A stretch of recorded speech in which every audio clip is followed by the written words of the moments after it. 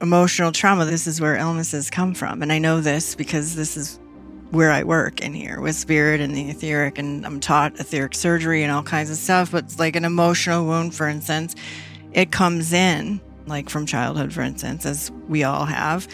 And that emotional wound and the vibration of that wound is staying right. It comes in and it stays there, right? So first it stagnates our energy, and then it creates a level of anxiety in the background. And then the stagnation turns to density. And then the density then duplicates into the physical. And that's when people start paying attention, like, what's going on with me? And then they start seeking healing because something's wrong in the physical. They don't understand that there's such a desperate need for healing emotionally.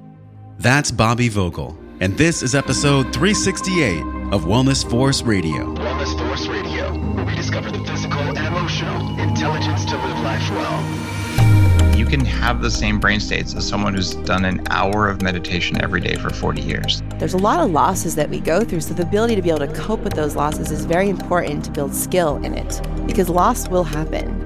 You have to have spiritual courage to really grow spiritually, because if you really want to take guidance from your soul, you have to be ready to realize that many of the things that you're asking for guidance on, your ego has some kind of an addiction to or an investment in.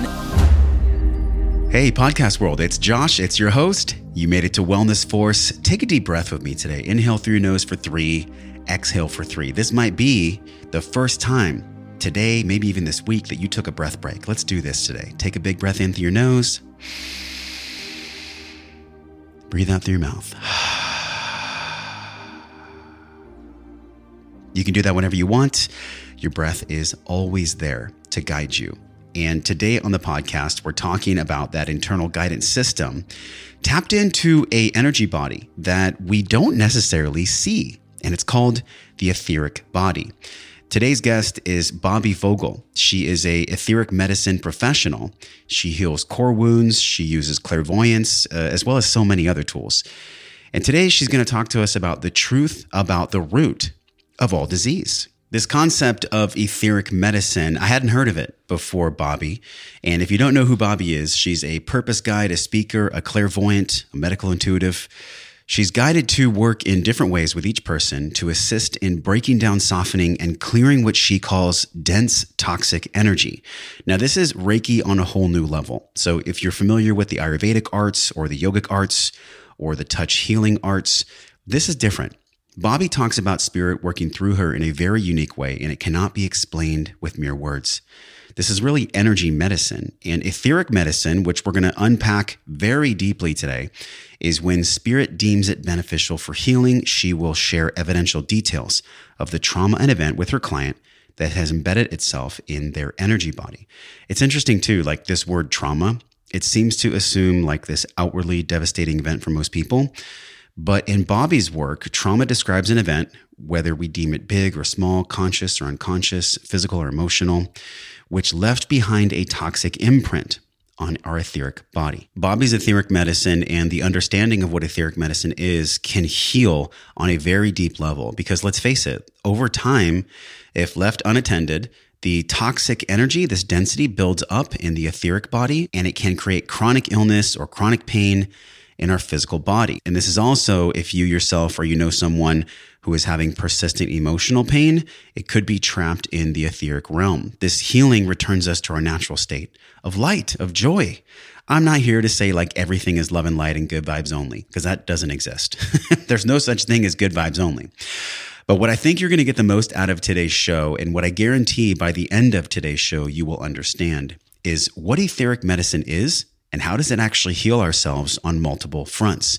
We'll break down what this medicine is and how Bobby found it and how she now uses it to heal people across the world.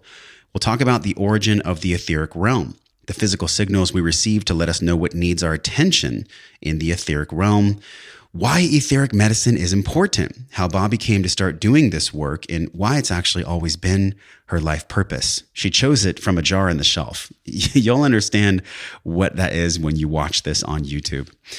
We'll talk about the differences between faith and God and spirit, which are terms that get so misappropriated and misunderstood. We'll understand the differentiation between faith and God and spirit, and the difference, by the way, between believing and having faith.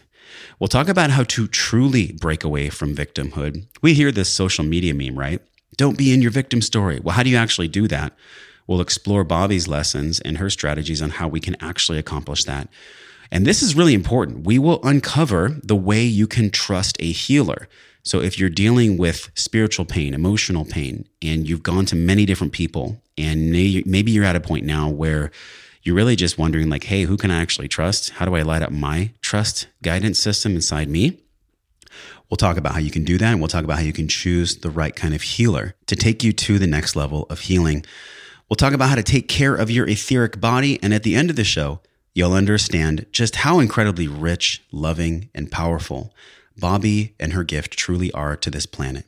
You know, I went to plant medicine for the past couple years, and as you know, if you've listened to the show, I am done with the ayahuasca, the plant medicine, because I'm here in the 3D realm to actually do the integration work. And I want to say this to you as well. If you have been looking for the golden ticket is not found in a plant medicine ceremony. I'm going to be doing more content on this in the future, but just trust that as you listen to myself and Bobby, and if you watch us on YouTube, you will know that the healing, the key, the love, the forgiveness, all the tools, they're inside of you. And I'm not saying that as some kind of like a spiritual meme. What I'm saying is everything you need is inside you. You can learn more about Bobby at ethericmedicine.com.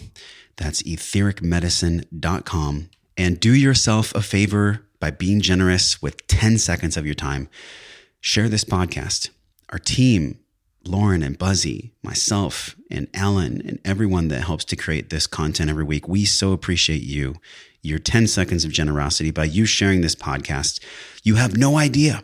You can change someone's life. You can give them a new starting path for their own spiritual, emotional, physical healing journey so they can live their life well just by you being generous and sharing this podcast. I love Bobby. I know you're going to love her too. Let's dive in to etheric medicine, healing core wounds, clairvoyance, and the truth about all disease right here, right now on Wellness Force. My intention with this conversation is to spotlight your work, your story, your heart, your mission, why you're here on the planet, and also to open people up to the truth about these concepts that maybe they've been confused by. You know, etheric medicine, different astral bodies, source, faith, God, all these things. Because, man, there has been some confusion lately. Like, we have been shooken up, Bobby. Yep. Upended. We have been upended. And, you know, there's been this beautiful friendship that you and I have gotten to create. And it was through our mutual friend, Aaron. Yeah. And I was telling you before we dropped in, like, I've never had so many conversations with somebody that I haven't physically met yet that felt so real. Like we were actually so wonderful in the same space together, even on the phone. And I've been going through quite a bit personally. Like I'm sitting here, it's October 2020, the year of the mirror, looking at ourselves. What are we owning? What are we not owning? What are we not owning? What are we not owning? And I'm so like honored and excited both, like almost like I'm in like a spiritual Disneyland right now. That's what it feels like. Awesome. Because I saw some of your work and I've been preparing for this conversation. And I thought to myself, cool. What a great way to start by just welcoming in a breath together, like one deep breath. We did a little bit there, but let's just do one deep breath together and we can really explore what that feels like. So everybody with us watching, just take a big breath in through your nose, fill your belly. And breathe out all doubt and stress. And I assume that we may have right there just altered or even touched the etheric realm, the etheric body. Mm-hmm. The etheric medicine that you are so well known for. I think let's start there. Like, we have a lot of ground to cover. Yeah. The etheric part of medicine. I think typically when people say medicine, it's like, oh, they're pills and treatments and all these things. But etheric medicine is brand new. We have not talked about etheric medicine. We explored a little bit of the etheric body with the previous guest, but just share with us to start. You know, what's the etheric medicine? What is that? Well, so like I say, you know. And it came to me in sometimes I'm doing working in my sleep or doing sessions, and it's kind of cool. So one night it came through like how do I, what is this? Like, how can I encompass, with maybe a sentence? And as healing is in the medicine that we cannot see, right? Because love is healing. We can't physically see it, right? Forgiveness is healing. Everything, the light is healing, and it's free and it's necessary for our etheric bodies, and our etheric, we have both. We have our etheric body. Our soul comes in with our etheric body first, and then our physical body is a hologram of it. And I know this, like I've told you, but I'm spirit taught. So I have not read things about this. I mean, afterwards, if I'm guided to, and I'm like, oh my gosh, it's like there's some actual scientific proof of what I just experienced. And so I actually can see meridians, which is the electrical system of our etheric body. Are they a specific color, these meridians? Well, for me, they're like, they came to me when I was working with a acupuncturist. I had asked her to come work on a lymph cancer patient. This is the first time it happened, for me, because I don't look for anything. I just wait to be taught something.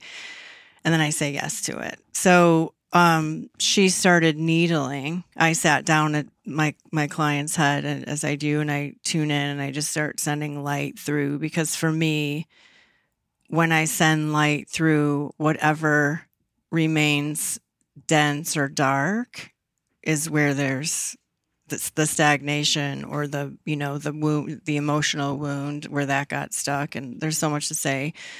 And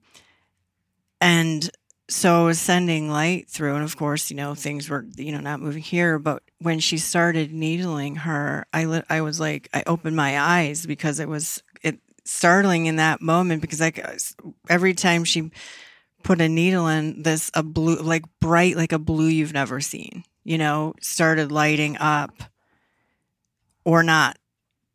And then I was noticing they were all connected by what looked like a blue straw, like a lighter blue straw.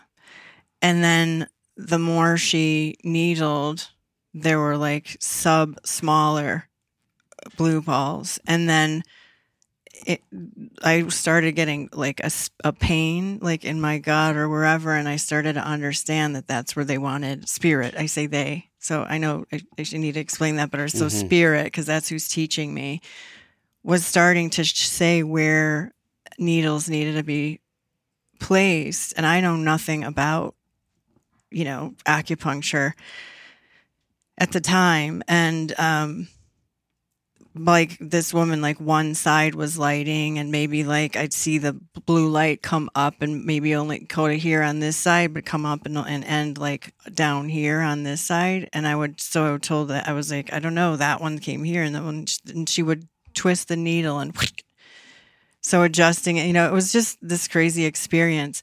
And so that's when I really began to understand, at least, for my work, that the etheric body, there's a space about this much where the etheric and the physical body interact or intersect, or, whatever you want to call it. And that the meridians, so the physical body and the etheric body kind of share that electrical system, the electrical system, the etheric. We can't see the etheric body. It's not something you can see. No, but they can, with Kirlian photography. Yes. Yeah. What is Kirlian photography? That's, gosh, what is it? Back in, is it the 70s or, I'm terrible, but there's there's been many, but in this one, it's like in textbooks and stuff where there's a certain camera that they used. And so they photographed a leaf, its whole, the whole leaf, and then they cut it in half and took the physical leaf, and they took the half out of the frame, and they could still see the entire outline of the leaf. That's why people have phantom arm, if they've lost their arm or leg or whatever. It's because you can't cut the etheric body away. Whoa. So if people have never heard the word etheric, how would you describe it to them simplistically? What is the etheric? What I know, is that it's a light body, and it it takes in good, bad, emotional trauma, physical trauma, good stuff, bad stuff right now, what we're all taking in from the environment, that everything first, because it extends out here, but it also, as I said, it's hard to explain, but it also comes into the physical. And like, for instance, emotional trauma, this is where illnesses come from. And I know this because this is where I work in here with spirit and the etheric, and I'm taught etheric surgery and all kinds of stuff. But it's like an emotional wound, for instance, it comes in and nobody understands that that's a fact, right? Like right now, things are coming in, right? So there's an emotional wound that comes in, like from childhood, for instance, as we all have.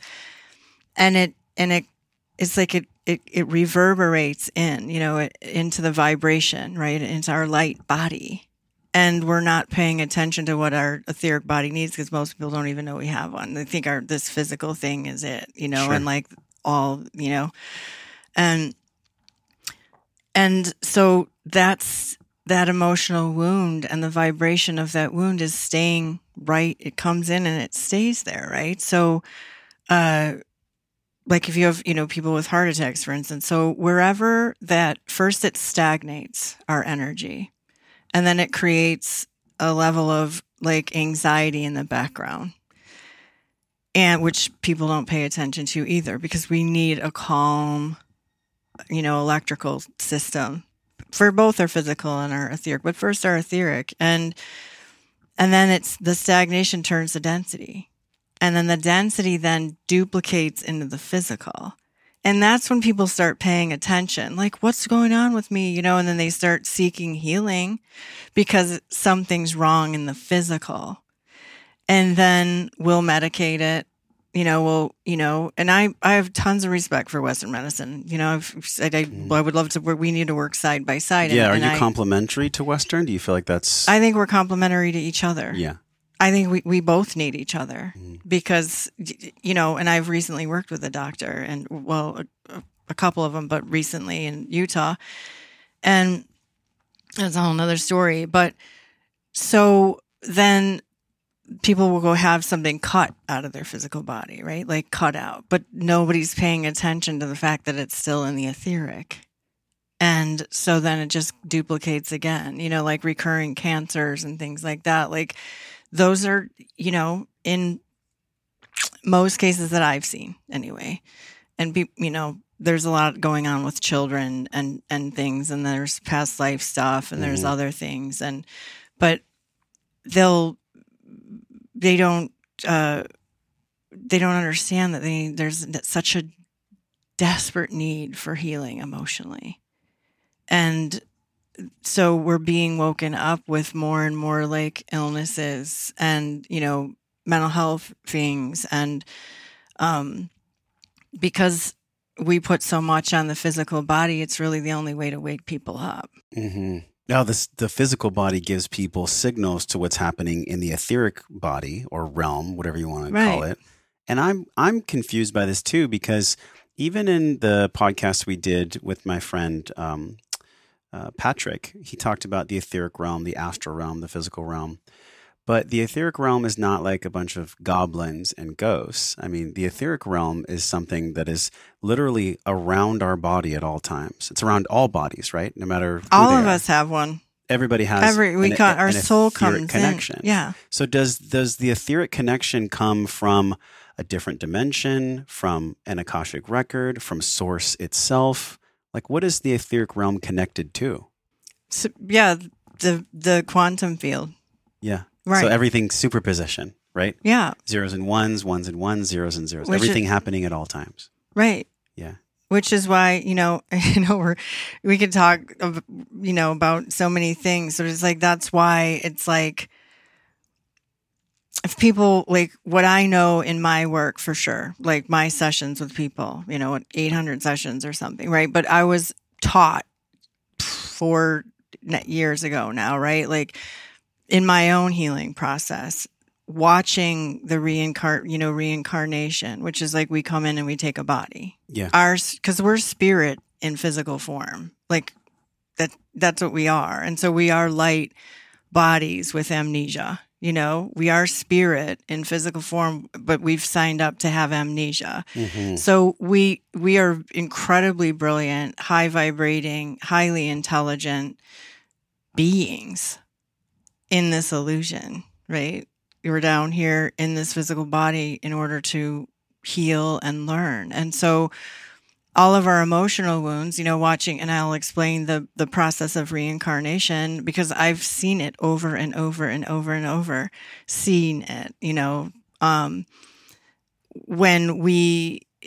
that's why I know for me, like this, what I know is the more pain and hard experiences people have, that's actually, number one, you signed up for all of it, and people, that's hard for some people. That's hard to swallow. Really hard. Yeah. You chose your parents, you chose the situation. Yeah. And so like, you know, but we choose these wounds when we're in our highest self, when we're with God, non-denominational, and spirit, and we agree, you know, there's guides, our spirit guides, you know, but sign up to be with us, and we agree to it. We're stoked about it. And we sign up for a life purpose. And we're excited about that. It's a beautiful collaboration with God, you know? So like the best way to explain it is like I'm adopted. So I chose one of my wounds, and it's funny because it's like picturing a little like a Red Riding Hood basket or something is sort of what God showed me like 4 years ago. And we was like, think of your wounds as like in a mason jar, like on a shelf or something. So one of the wounds, I chose many, because I'm a badass, you know. That's an awesome way to describe it. Oh, it's the truth. You pick your wounding, yeah. Heck yeah. I was like, let's roll, you know, and you know, maybe I didn't do that a few times, you know, who knows why, but I know this time I was ready to roll with it, right? Yeah. And I really wanted to, because when we heal, our wounds are tools for transcendence. And every time we heal one of them, it's on our own soul's behalf that we choose them. Because every time we heal one of them, our soul transcends. Our vibration changes, which changes the vibration on the planet. Yeah. And so I selfishly chose a lot, you know. So like one of them is abandonment. So, and we are genderless, and it's not, you know, people, I think, especially newer seekers, tend to think that, or they've gotten the information that like our guides are always like, they have a name, they're some, you know, Buddha or whatever. And that is not at least what I've been shown every single time.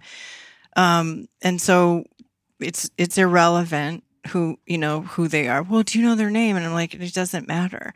But so this soul steps forward. I choose abandonment. I put that in my basket. And this soul steps forward on my behalf, who's not yet my birth mother, and says, in order to be in service to your soul's transcendence, I will come in and create the wound of abandonment on your behalf. And at the time, I'm so grateful. Right? Wow, what a service, because that's going to create your own wounding, which then you have the choice to heal, not heal, right? Like, as we all do. That's the coolest thing, is we all have the choice. We have the choice, we have the power.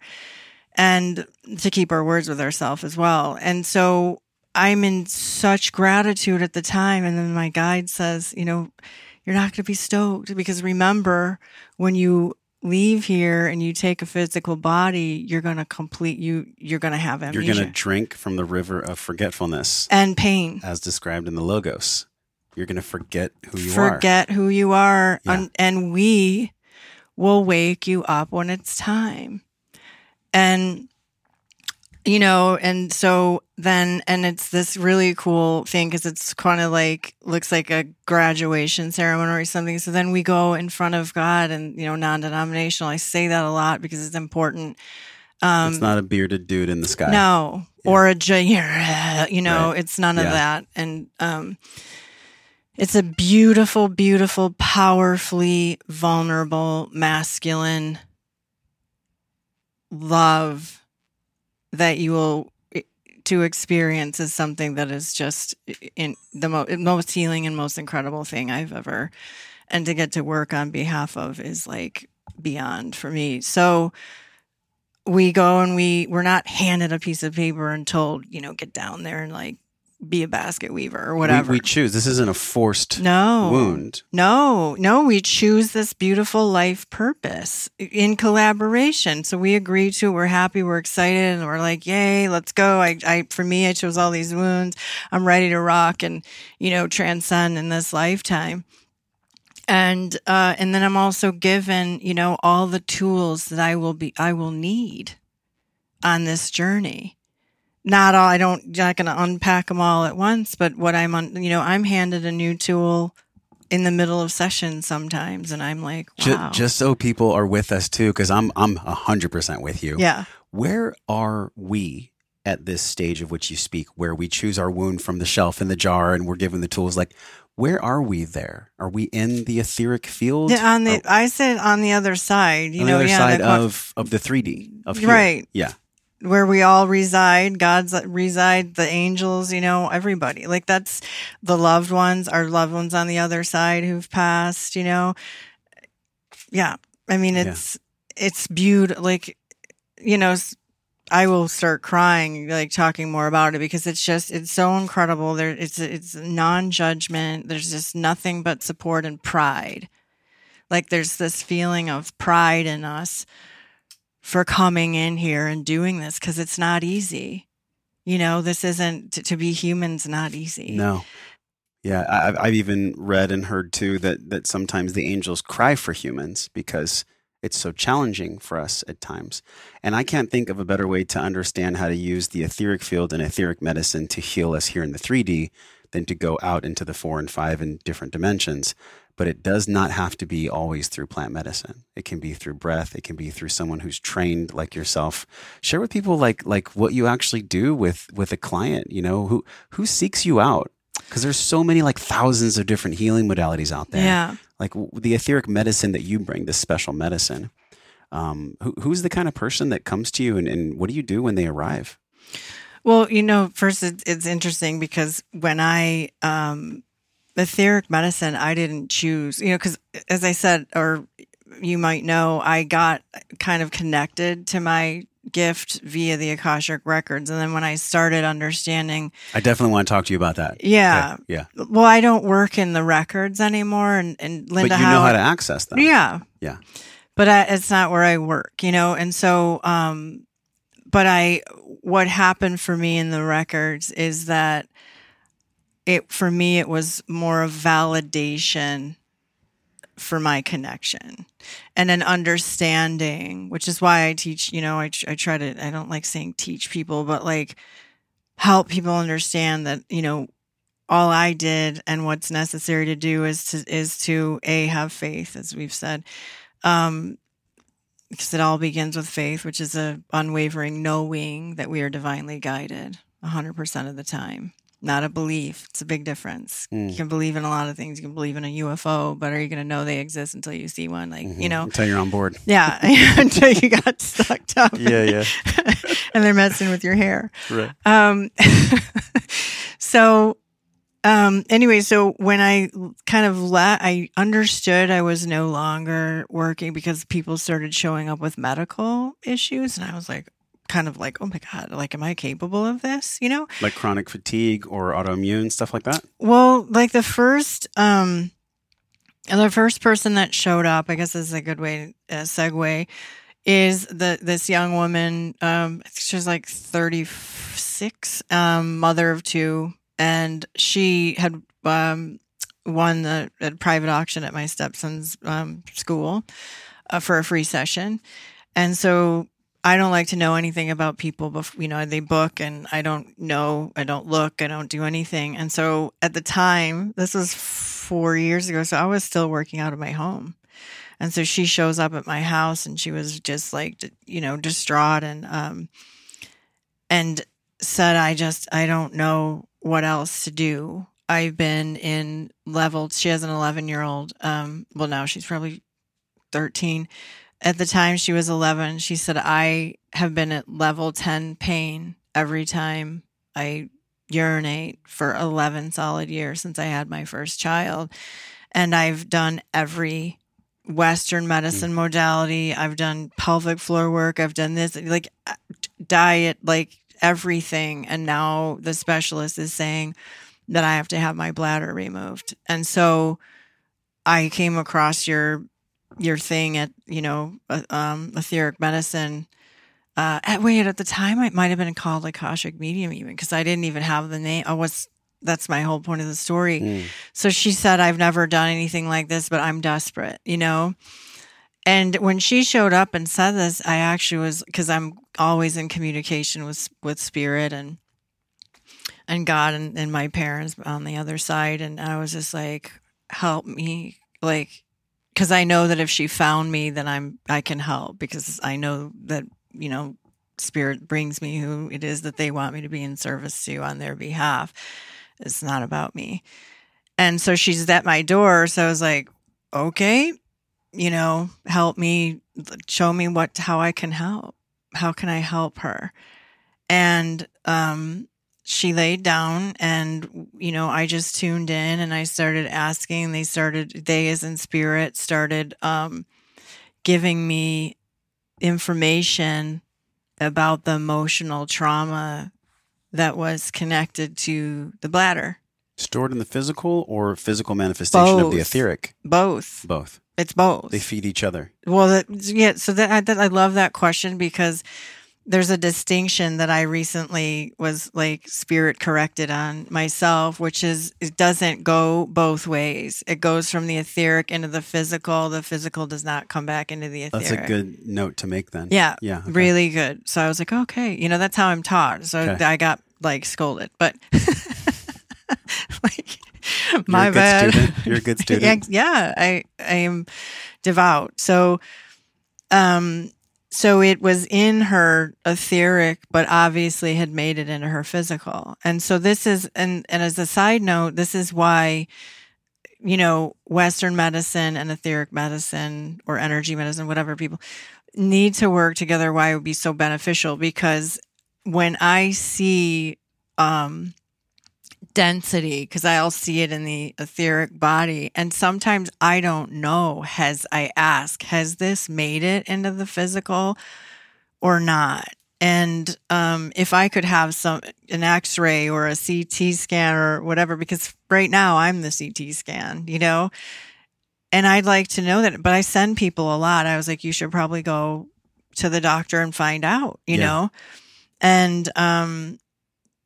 And so for her, clearly it was in the physical, right? So it was in both, because it had made it, because the trauma was so severe that it had made it into her physical body. And then they started giving me the information about what that was about. And then, do you physically hear voices, or is it more of like an internal knowing? It's because I've heard this a lot, but I've never really gotten a clear answer from anyone. Well, what's interesting is, it's funny because when I had to get, certified for the Akashic Records, we had to do, which I have a lot of respect for, by the way. In order to be certified, we had to do like 10 sessions with people who had been working in the records for 20 years or so. So it was legit, And the first session I did on one of these pros, right, was she said, do you understand, the clairs, like clairvoyant, clairaudient, clair? And I was like, no, not really, because I'm just like, this is now I understand what I've been doing my whole life. Yeah. And now I'm clear that they've been communicating with me like this. I just didn't understand it. And now I'm understanding it. That's why I'm like, let's go, let's roll. She said, you're kind of all of the clairs. So it depends on, like, I can feel things in my own body momentarily until I acknowledge it. And because then I'll say, okay, because I don't talk out loud. Sometimes I do, because we're going to do a session after this, right? Mm-hmm. So I'm talking to them, I'm talking to my client, like I'm, getting all the pieces in place and understanding or clarifying things. And so sometimes I can hear, sometimes I can read, they'll throw it up in words.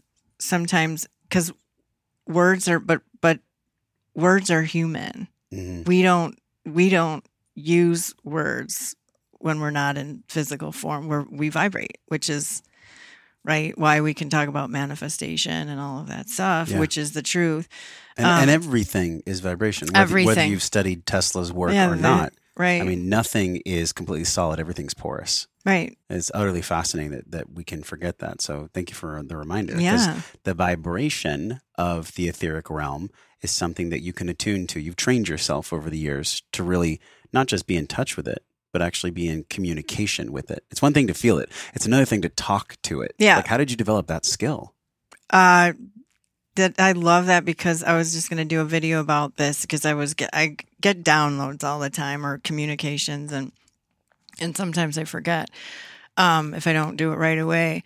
So it takes, well, my thing is faith, healing, life purpose. It's a path, right? So you can't go from the end of the line straight to life purpose, which we're seeing a lot of people trying to do, which is a whole nother topic. The crunchy is important. Yeah. Where we have to actually bleed and go through the pain. But people tend to not want to share from the middle. They want to share at the end.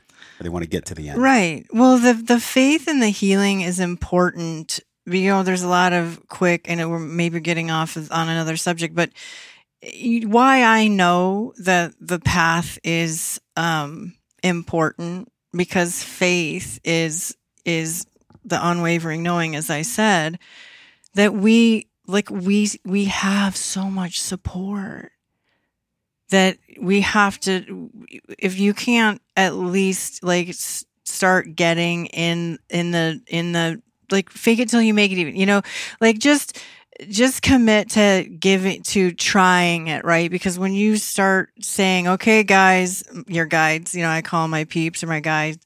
You call them your peeps. My peeps. I'm rolling deep with my peeps. Yeah. Well, I know I'm rolling deep, right? Yeah. I signed up for a lot. I need a lot of help. And now doing the work that I do now, I understand even more now why, everything is the way that it is, because this was always coming, This work was always where I was headed, as long as I kept asking, right? Anyway, so faith, so it's such a private experience for, so like my purpose may look similar, yours, anyone else's, but as an example, like my, there's clairvoyance, there's mediums, there's, because there's a lot of gifts in this basket that I, showed up with. But we all have the ability to tune in and have a relationship with our guide. That's what we're supposed to be doing. It's available for all of us, because we're all spirit, remember, in physical form. Yeah. So what we came here to do is to transcend. And every time we heal, a little bit of the amnesia leaves. And then a little more. And then there in absolute faith, where you're walking in faith, and everything is possible from that place. I've heard Freud talk about this. I've definitely heard Jung talk about this. Like, the more evolved, the more healing someone goes through, the more challenging life seems. It's almost like the more you wake up, the more it feels like you could potentially be Neo in the Matrix. And I don't know if that's 100% true for everyone, but it seems at times in my own path. And the reason I'm asking is because this is still related to you understanding how to work with the etheric realm, not just know it's there. The more I've, I guess, done spiritual development and spiritual growth, the more challenging it has become, right? I feel stronger in some ways. And then when I get something mastered, it'll be like a brand new learning curve. I feel like I'm continually kind of starting over, learning a bunch, feeling good, and then starting over again. Has it been like that for you? The ebb and flow. In communication and learning with this etheric field and this etheric body? For me, because faith saved my life, literally, which is another story. For me, if I get in my human and I never lose connection to my peeps, but sometimes I can be like, what the fuck? Yeah. What am I doing wrong? Because, or what am I not paying attention to? Or what? Just show me. But I never lose sight of faith. So if it's 5 minutes or the day or an hour or whatever it is, I always come back and be like, all right, I don't know what you have in store, but I'm here for it. whatever this is about, I know it's in the highest good. Mm-hmm. It's always in the highest good for everyone. And so, but we struggle so much as human beings because we're so in here. And so that's what my work, I know that I'm doing on behalf of, God and humanity is I know because of my own journey getting here and my work with people and the transformations that have happened for people sometimes like that, or but the healing, whether it's physical, emotional, but also like guidance for CEOs, right? Hey, what do you want to know? Let's just ask your people. Mm-hmm. And then, and the guides will literally give a list. It's not crazy. It's what's available. It's real. I've heard people describe this too. A friend and mentor of mine, Paul Chek, he said that most people, if they really tuned in and worked on the skill, they could have remote viewing as a possibility. They could understand this connection with the etheric. They could actually be in harmony and union with it. But we live, Bobby, in this world where it's like, it's so neck up all the time. Like we are accosted with like financial responsibilities and personal conflict and all these lessons that we've signed up for, right? But at the same time, we can become slaves to it if we're not in faith, if we're not in connection, if we're not in the belief. And let's talk about that. That's a big part of it. And like I said, what I know is like we're being a slave to an illusion. We're being slave to an illusion. We're spending so much time trying to, control or do this or do that or whatever, and it's like, hey, over here, that's an illusion.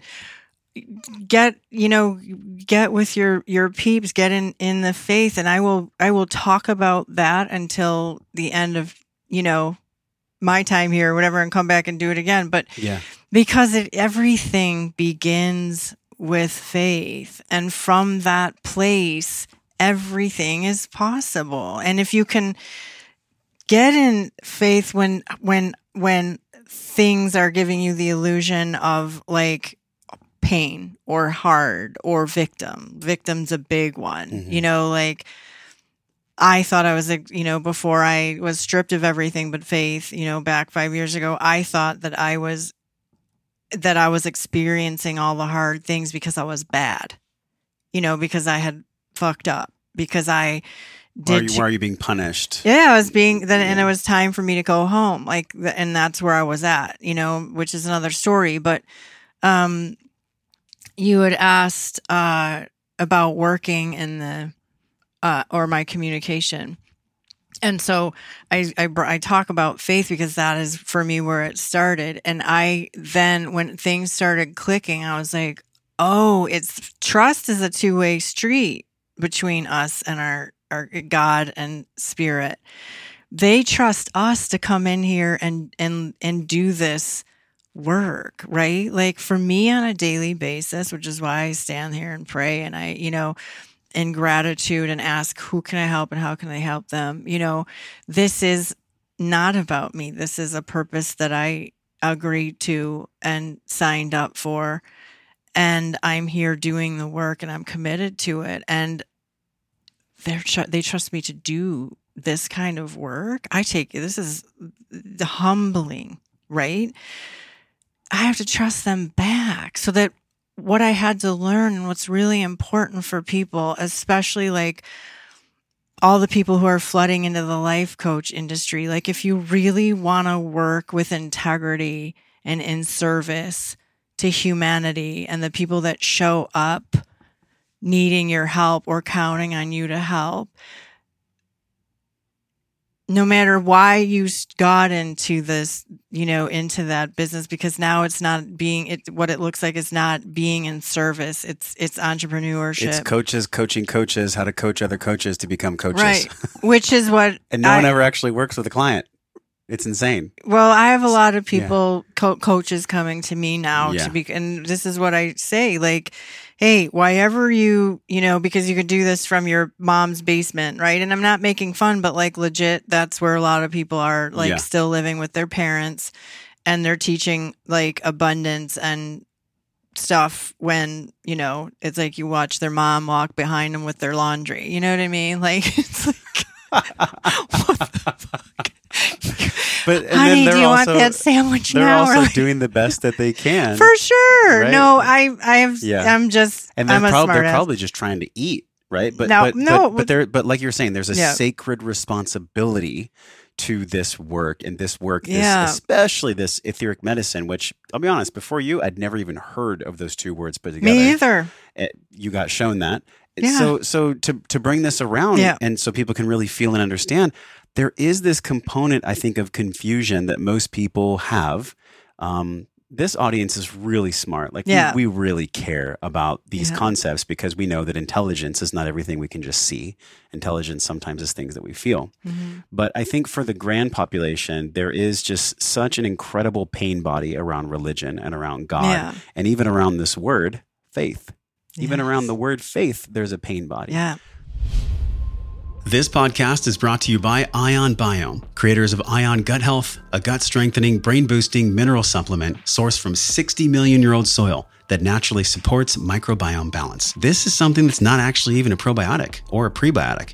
You know, in all my research, I found that probiotics and prebiotics can sometimes be inadequate when it comes to really proper gut health. They simply don't do enough to affect the microbiome in the gut. Now, we learned from Zach Bush on the podcast and in our research for this product and this partnership. The active ingredient in the Ion Biome products is called TerraHydrite. It's a family of molecules made by bacteria, the same friendly bacteria that's found in our gut. Now, these molecules are derived from carbon frozen in 60-million-year-old uncompromised, untarnished soil, the purest of the pure, completely free of modern chemicals. Why is this important? TerraHydrite is the missing piece in today's modern health puzzle. This is a way you can connect your head and your heart back home to your gut. Save 15% off your 2-month supply of Ion Gut Health. Just head over to wellnessforce.com/biome. That's wellnessforce.com/biome. Enter code JOSH1KS. That's JOSH, the number 1 followed by a K and S, JOSH1KS at the checkout cart to save 15% off and start feeling good from the inside out again. We've already explored like a lot of concepts about what the etheric realm is, and we haven't even gotten to your story yet. I wanted to save that because it deserves its own segment. Yeah. But for people that have confusion around the terms, I'd love to throw these terms out to you. Faith, right? God and spirit. Faith, God, and spirit. What do you sense with all your tools and your awareness that those words actually mean to people? And what are some of the misunderstandings that have caused pain in those words? Faith, God, and really just spirit. Right. Well, gosh, I mean, I've experienced, or I have so many different kinds of clients, right? So you would ask that, like, I have people with physical illnesses, or, emotional, whatever, or CEOs that need guidance. And older people, I'm getting a lot of older people, which is, I think, incredible. And with the older people, there's a lot of stuff around God, faith, religion, because as I was raised Catholic, but there's a lot of Christians and things that think that the work that I do is dark, and they caution anyone they know to not do it. And I'm like, I'm doing God's work. Like, there's no brighter light, and where there is light, darkness cannot exist, And that's who I work on behalf of. And I've had such incredible conversations with Christian people who have actually been in tears and so relieved to hear that, God is here for all of us. And as I see, like the supervisor and not, and that, this is just the information I've got, that religion was created to control people using God's name. And he's not stoked about it, and I, because of this work and now knowing and being loved by, and knowing that I am loved by, and there's so much pride that comes towards me. I don't take offense, but I feel, not even sad, but to think that people are, and my mom was one of them, she was older, but to think that people actually think that you can do anything wrong before God, and that you have to do all these repenting and all this stuff, is like, that is not the God that I know. Mm-hmm. And that's not, we're here. We made this choice, all of us. It's so, whatever religion you are, you're still spirit and body. And we are overseen by all the same things. And being in connection to Source is available to every one of us, regardless of color, religion, anything. And my hope and my work is to lead people to that, help them understand that, because that's where pain will leave us, and loneliness will leave us, and fear can leave us, knowing that even if we are physically alone, we're not alone. Yeah, you talked about the illusion earlier, which I've had my mind completely rocked in the past 2 months. I think it was perfect preparation for this podcast, where I got to see like, wow, there's actually nothing behind God. God is everything. Mm-hmm. Time does not apply to God. God is omnipresent in a way that our minds couldn't even comprehend. Mm-hmm. And I had this moment, I'll share with you, Bobby, that goes exactly with what you're saying. I was like 12 years old, and I was in the hallway with my grandpa at his home.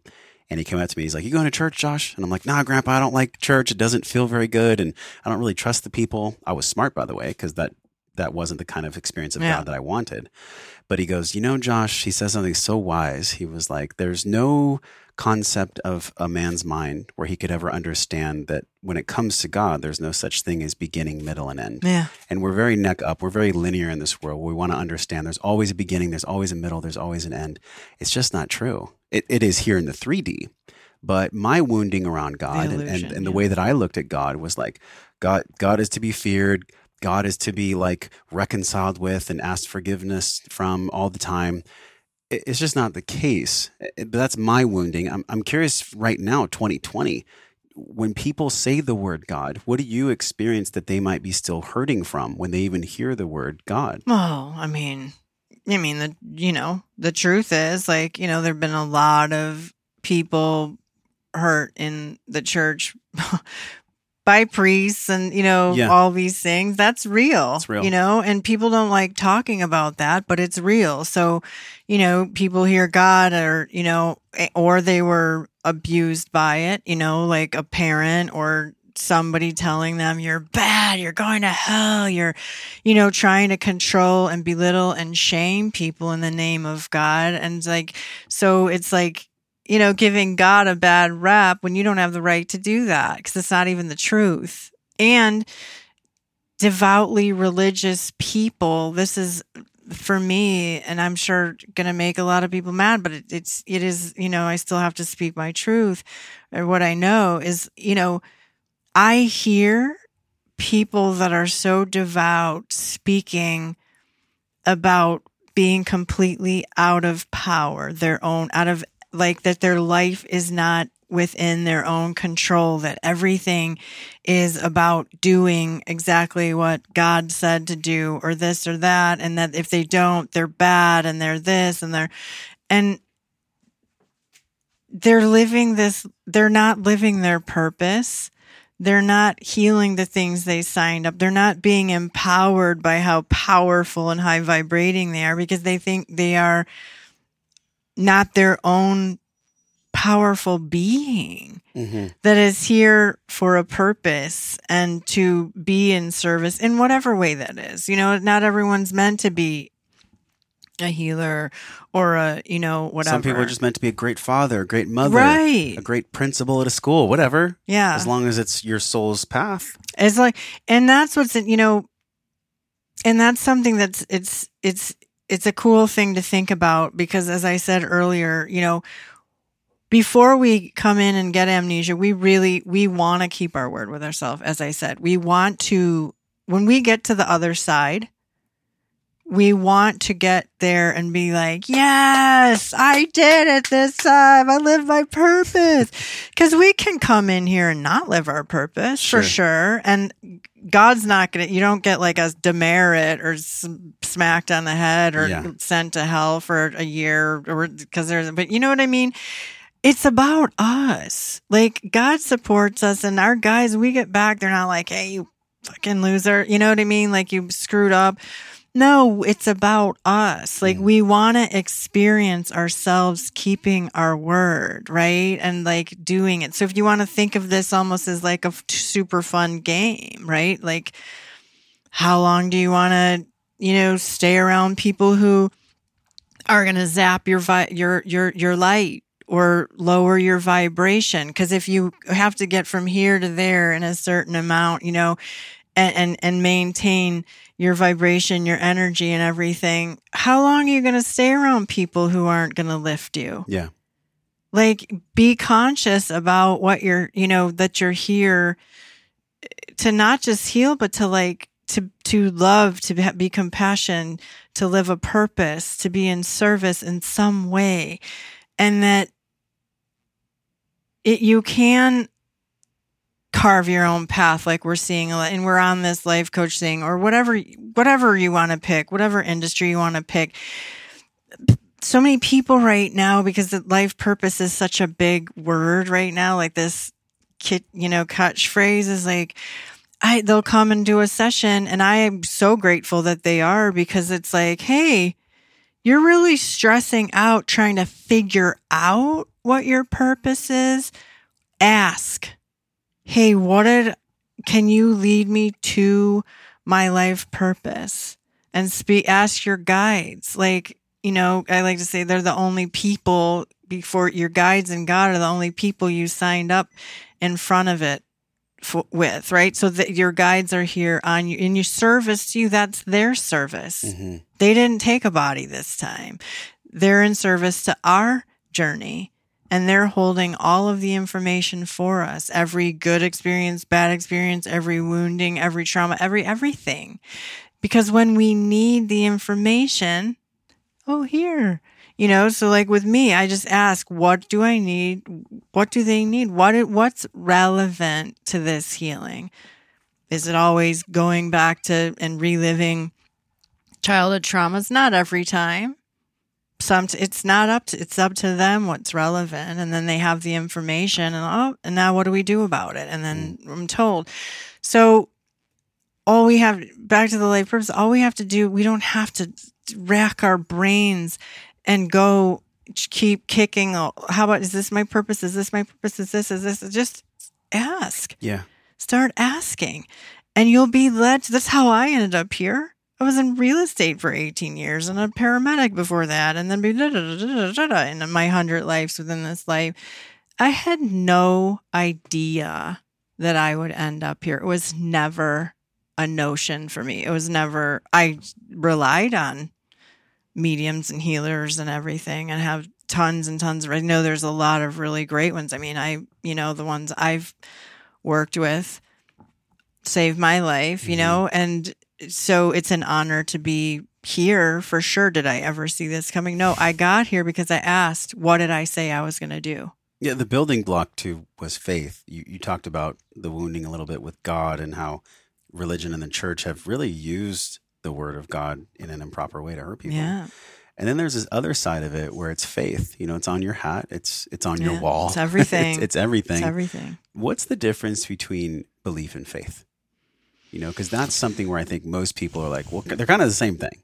You know, if I have faith that something will happen, it'll happen.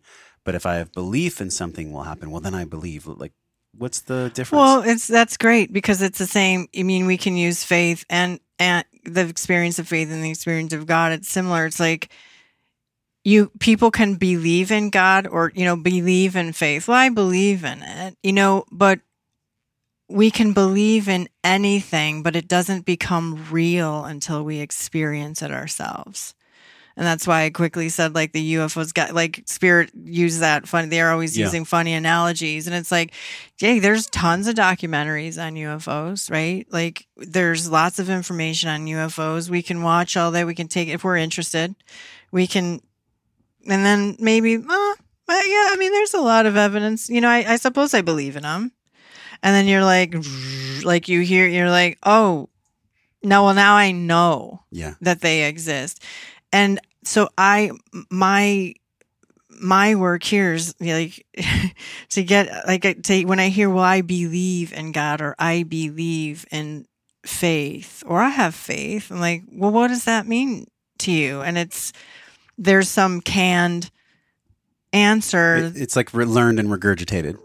Most people's definition of faith is like whatever their parents told them. Yeah, or whatever's like on Instagram right now, or Yeah. whatever, like, unfortunately.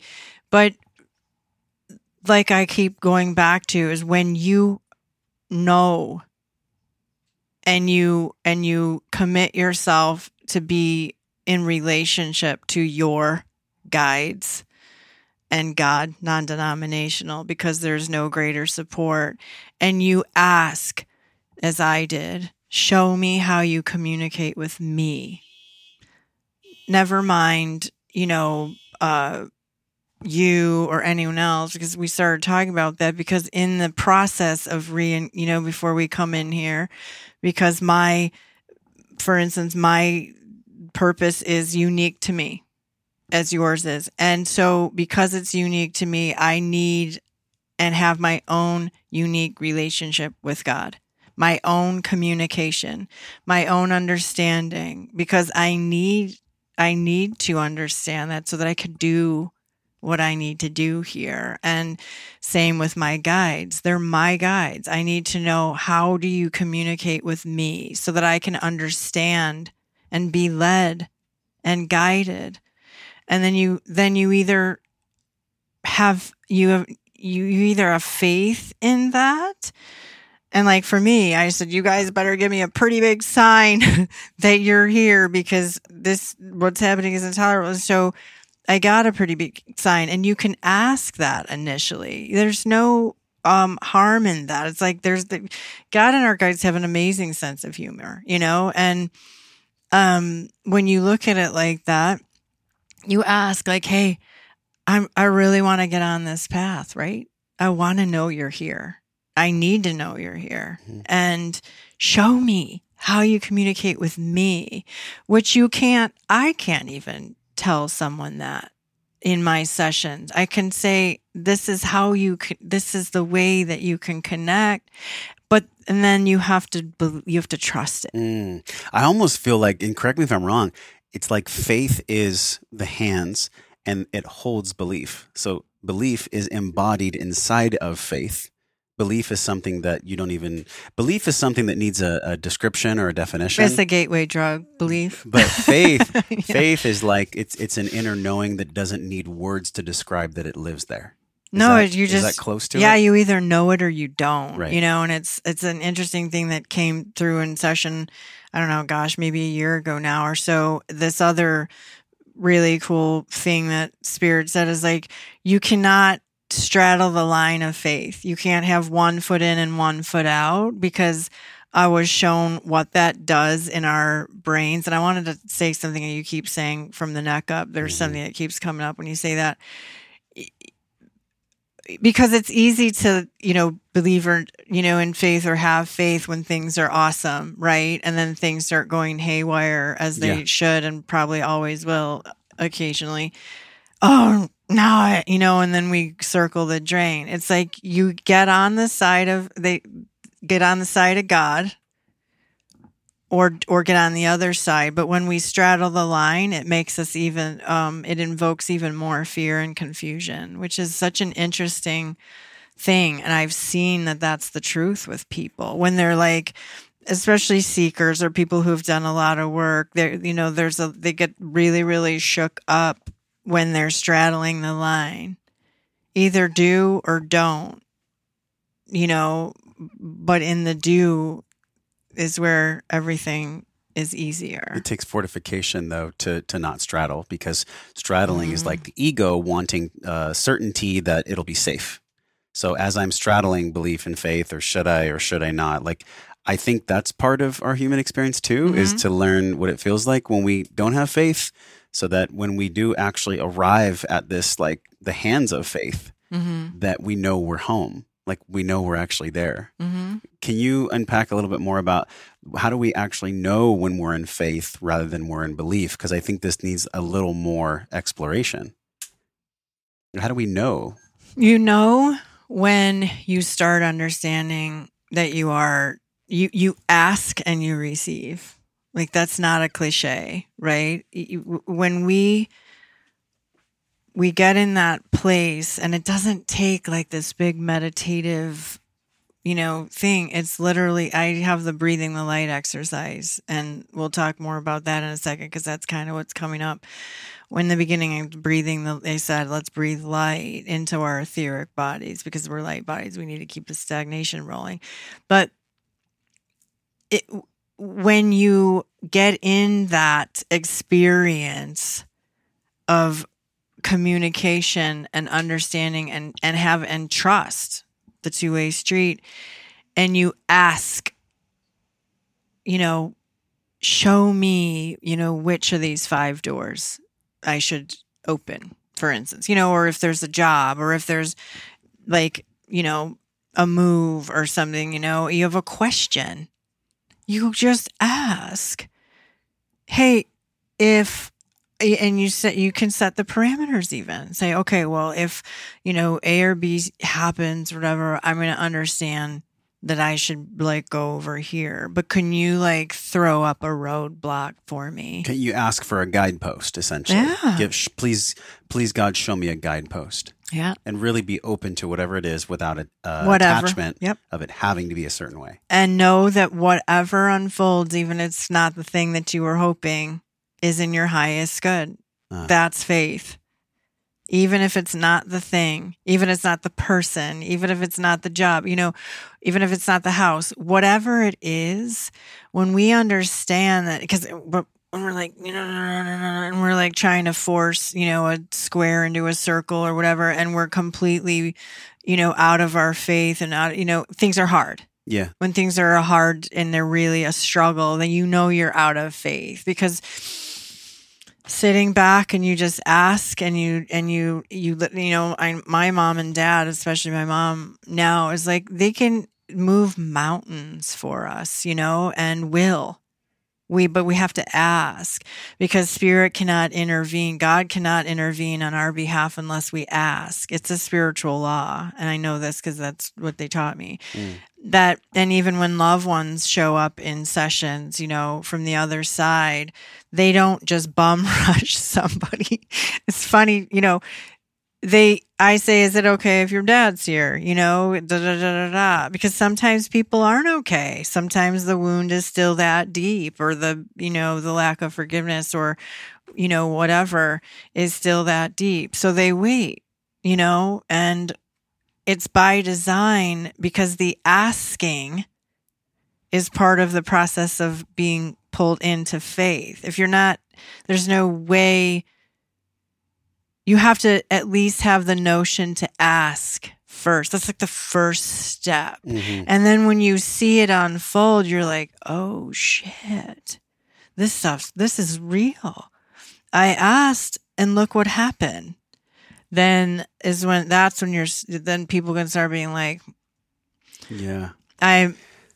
Yeah. This is big because I don't consider myself to be a religious person either, but I do have a connection with God that I've never had before. And it happened maybe 2 years ago. It was in a breath work and plant medicine retreat that I was doing, but I was open to the entire dimensions where the dark and the light exist.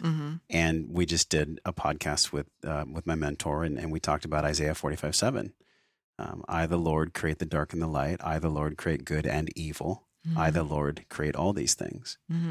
So we live in this playground, and I've had mediums share with me in session, like, this is the devil's playground. Do you believe that's true? And how do you make sense of Isaiah 45:7 in your work? I mean, I've not, this is the most, it's funny because my friend Kat, Merritt, she said to me, do you know, you say a lot of things that are from the Bible. And I'm like, what? Because I've never read the Bible. I'm like, why do I need to read the Bible? I'm talking to him, like I have the God's internet right here. Yeah, I mean, so if there's something I need to know, I'm pretty sure I'm going to hear it. It's true. That's my life. And so, so I said, what? And she's like, what you just said is in the Bible, basically, because of your faith, and the Matthew 9:22, which happens to crazy be my wedding date. Daughter, be of good comfort, thy faith has made thee whole. I said, what? She sent it to me. And that, it made me start crying because, my dad's on the other side, and I know, he's such a powerful force for me.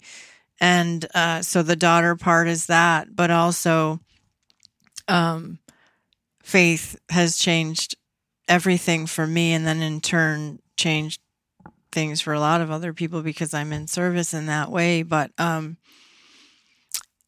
don't know the verse that you just said, but what I do know is I don't agree with it's the devil's playground. I think that's a dangerous thing to even say. Because what I know is, as I said, we speak in vibration, right? Just another funny analogy, like whales are not under there yelling at people, right? In the ocean, they're vibrating to communicate. And so when we say things like that, we give it power.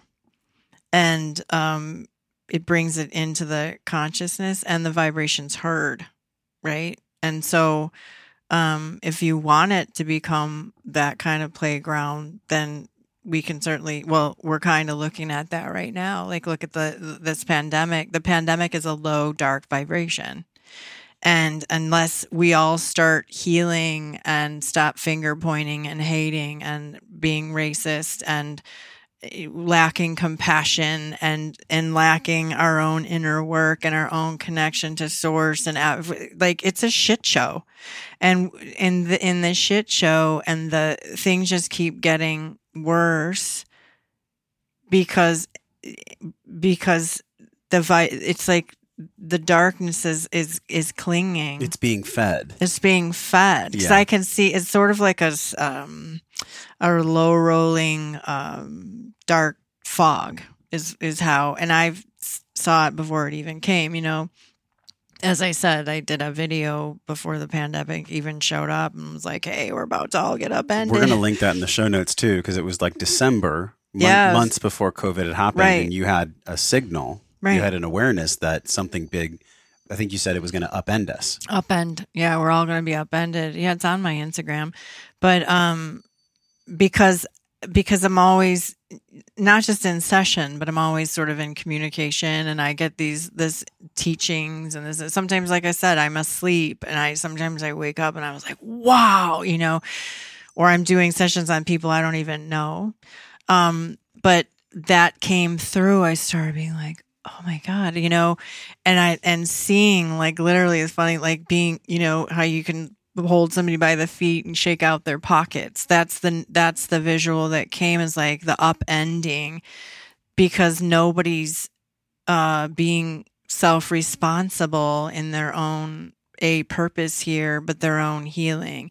And if you're in a body here on the planet, there's healing to do. I don't care who you think you are, how rich you are, how poor you are. If you're here, there's healing to do. Everyone chose a jar. Yeah, a lot of them. Or one or whatever. Yeah, everyone chose jars. You can't come in. You can't come here without doing that. No one comes in. Caroline Myss calls it sacred contracts, right? I don't know if you follow her work at all.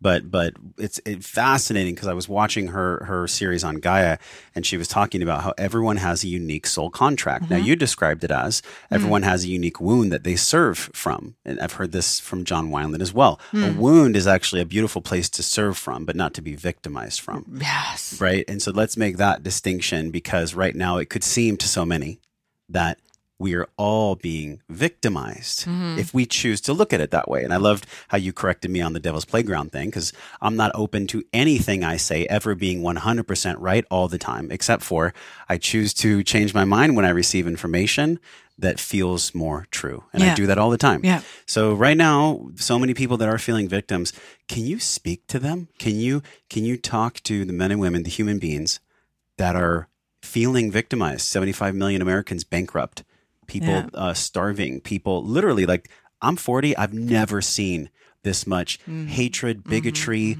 negativity, victimization. Like it's rampant. Yeah. If you were to just send a message to everyone that feels that way, what would that message be? That feels racist? Victimized. Oh, victimized. I mean, first and foremost, like, you know, when my healing happened and the moment that I realized after I had, you know, we were going to talk about ayahuasca probably, for me was powerful because I went into it devout, you know, and I went into for myself, not, you know, I was scared because I didn't ever do anything like that. But for me, and we'll talk more about it, but at the end, after witnessing or re-witnessing all the trauma, because I've had a lot, you know, not just as an adopted kid, but I had, like, my brother is, you know, one of those dark people, and then a lot of other things. But so I watched all that through the 8 hours of this, you know, ceremony. And at the end, I came out, it's a much longer story, but this piece is like, I was like, wow, I'm strong. If that kid, who's me now, went through all those things and I'm still here, there must be a really good reason for it. What is it? You know? And and from that moment, literally, I became so empowered by everything that I had experienced. And now, sitting where I'm sitting, doing the work that I'm doing, I understand even further that I had to experience every one of those traumas and hard things in order to have the level of compassion that I do for every single human being, especially in the you know, for everyone for sure, but the people that come here and do sessions with me, I hear and I re-witness things on their behalf that there's so much shame for, and you know, think that it's going to be the worst thing that has ever happened to anyone, because we all think, oh, you know, this happened to me and it's the worst thing. It's like, there's nothing that I haven't experienced, right? So there's nothing that I don't understand. And it's also another way in which it makes it so easy for spirit to communicate with me, because they can sometimes show me one of those experiences or whatever.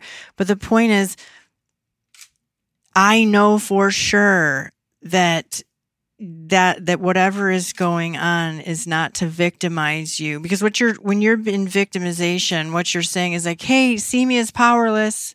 Mm-hmm. Hey, I'm powerless. I mean, and not intentionally, but that's really what you're saying, because you're giving your powers, like, you chose these things, I promise you, because you know at your highest level self how strong you are, or you wouldn't be experiencing it. So are you saying that we as a collective chose COVID-19, these 75 million Americans chose bankruptcy? I think there's not enough people here. Because when not enough people, our collective vibration is this low. So what's happening here is, because there are a lot of there's a lot of gifts coming from people are healing. Yeah. People are spending more time. You know, yes, there's lots of loss and stuff, but there's so many incredible things happening because people were sat in their shit. And forced to be sitting in their house instead of, you know, the coping mechanisms that people have when they're in porn, the shopping, the food, all the weed, of it, the drugs, addiction, the alcohol. You know, getting that's, you know, being out and constantly being busy and like having every second of their day full. Yeah. When that's stripped away, you know, and we're left with ourselves. That's right. You either throw in the towel or you start asking. And I think it's brought a lot of people to God and faith, because you don't have, when you're stripped of everything but that, you don't, those are the two choices. You either go down, or you begin to rebuild from that place, and it changes your whole life. So being a victim to these things is not serving us. We're here for so much bigger than that. And because I see everything, right? So it's like being held in, like, living down in the cave of victimization it's holding us from our life and, like, our purpose here, and from everything, all the beautiful things that are available when we can, it's like, that's what I'm trying to do, is like, hey, let me reach down in that. I'm not going to get in the hole with you. And I'm certainly not going to, like, oh, poor you. That is not my work, and it's not always easy to do, because, people in victimization want that sympathy and that, all of that stuff. And of course I have compassion, but then I'm going to say, okay, but let's get out of there now, because you aren't powerless. I don't see powerless. I see strength. What I heard from you too is, like, for somebody that is feeling like a victim, it's a feeling. It's not a real estate. It's not an address. Like, right. It's our choice to live there or not. And I got to say, like, you talked about choice earlier too. Yeah. What is it about the human spirit, about faith, about connection to God, that allows people to leave the real estate of being a victim and just experience it as a wind going by? Because we're human beings. I don't want to shame anyone for feeling like a victim. Shit, I felt like a victim before, Yeah, hell yeah. So the wind comes by, but what is it about the human spirit, about us, that allows us to not stay in that real estate of victim and move through it quickly? Like, how do we move through that? Again, I think first, that's why I have this. It is what it is. When did you get that? 10 years ago. 10 years ago. Yeah. And because when we break it down, right? Like, okay, so, like, what's coming through is, I had a man in here, 41 or so years old, not so long ago. And, my air conditioner is a dial out there in the hall, and you can hear it clicking. And I was sitting in my chair here, and he's sitting, and he's talking about, for 30 minutes, about, he has 3 little kids and a wife and beautiful family, right? And I just can't connect to them. Because I'm just like my dad. My dad was this. My dad was mean, and my stepmom this, and this, and this, and this, and this, and this, and this. Just all the reasons why he can't be present because his dad was so mean, right? At 41. I'm not making fun of it, but, and then all of a sudden I got this sound, and I was like, hey, do you hear that ticking? And he's like, yeah. I was like, what? Oh, that's my air conditioner. I'm like, do you know how much time is on it? And he's like, no. I was like, well, what if, I don't either, but what if, like, that timer was set on how much time you have left here on the planet? Do you want to keep talking about your mean dad, or do you want to go home to your family? Because if you want me to sit here, it's over. And you're sitting here, so you look like you survived it. Right? And it's not being mean, but, like, that's the reality, is you already survived it because you're here. I'm looking at you. Or if you're listening, I did a video about it. It's like, if you're listening or watching this video, you made it. What can you do? You can't. There's nothing that can be changed. So why is it that we're so, for many people, it's a personality. Mm-hmm. It is an absolute identity. So what would someone be without it? They don't know. Are you willing to trade that in for what? like, what's on the other side of that? Who am I without it? Well, I don't know. Let's see. You know, it's like, don't you want to know? You know, because that is really, you brought up Elon Musk, and it's funny because that came in a session, which is like, hey, until Elon Musk can get like your dad, for instance, in a time capsule, like Elon Musk creates a time capsule, and you can convince your dad, for instance, to get in the time capsule with you as an adult, right? He's an adult, you're an adult, and go back to when you're back in time, and then they can be without their own wounding, which is an impossibility because they also came in with wounds to heal. So their soul transcends. So we can have compassion for them, or we should. Number one, so get them in the time capsule, get them to commit to, sign up to go back in time, and then be pain-free, wound-free, and reparent you. Spend all the time doing that or whatever so that you can come back here. And how would that even be different? What would be different? Who knows how long would that take? I don't know. Like, you're in the time capsule, because here there is time, right? In this illusion, there is time. Yeah. We only have so much time on the clock. So do you want to take a unknown amount of time to do something that doesn't even matter? What I heard from you is that we get to be parents to ourselves in whatever moment we find ourselves in, because that's what love does. Yeah. Love takes responsibility. Love takes ownership. There is something so syrupy sweet about being a victim, though. And I've felt it in my own life too, where it's like, God, that's such a comfortable yet uncomfortable place to live.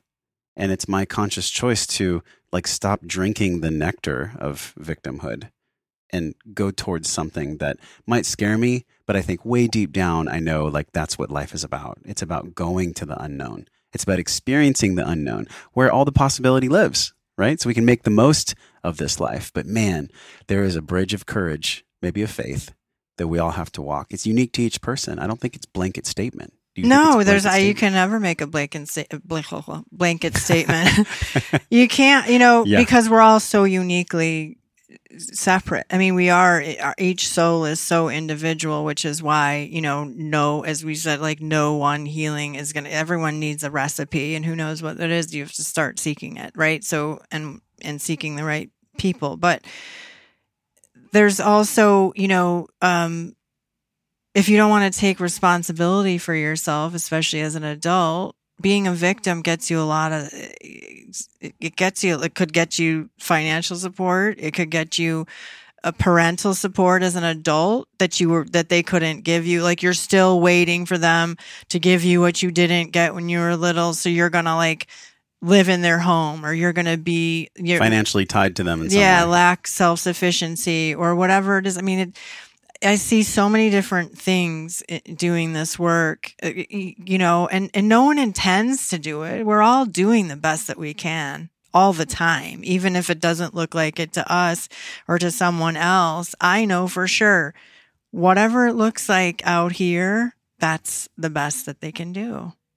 With the level of consciousness they have. Yeah, or pain, lack of pain or whatever you want to, no one goes out at that. Well, there could be some people, but nobody starts out their day saying, I'm really going to be the biggest dick I can be today. Yeah. I'm going to do the worst I can today. Right. Just to piss everyone off. Well, guess what? Nobody ultimately gives a shit. Like, that's, everyone else is doing their own thing and trying to figure out their own life or level of whatever. But ultimately, they're even being a victim, and I use this word a lot, but like, it is ultimately an illusion set up and designed in order to bring us to the healing that we said we wanted to do. So you see, it's just a mechanism to bring us to the healing that we said we wanted to do. So the pain is actually being in service to us, because without the pain, we wouldn't have the inclination to heal. And then without the healing, there is no tool for transcendence. I love that definition so much, because many people, we've explored this concept a lot on the show, spiritually bypassing, right? Using esoteric language, using spirituality as a way to actually not feel your shit. Yeah. To actually not Yeah. use pain as your teacher. Like you pick the jar, but you're like not happy with what's in the jar. So you're like, I'm just going to use all I'm going this. to put that one back. I'm going to put that jar back. I'm going to like go meditate in an ashram for 10 years and Yeah. like, not actually face my shit. So not from a place of judgment, but just from a place of awareness. In your line of work, in the etheric realm and just etheric medicine, what do you say to people that might be in the stance or the judgment that this is a bypassing tool? Right? Just to play like an advocate, like devil's advocate here. Like when people think of etheric medicine or going into these realms that you can't see, it's things that you can only feel. Do you ever have people bring up the fact that like this kind of work is bypassing in some way? Has that ever even been in your Actually, space? that's interesting because it's the opposite. It's the opposite of, so I'm wondering if I'm not articulating something right, because actually this is the work that people avoid.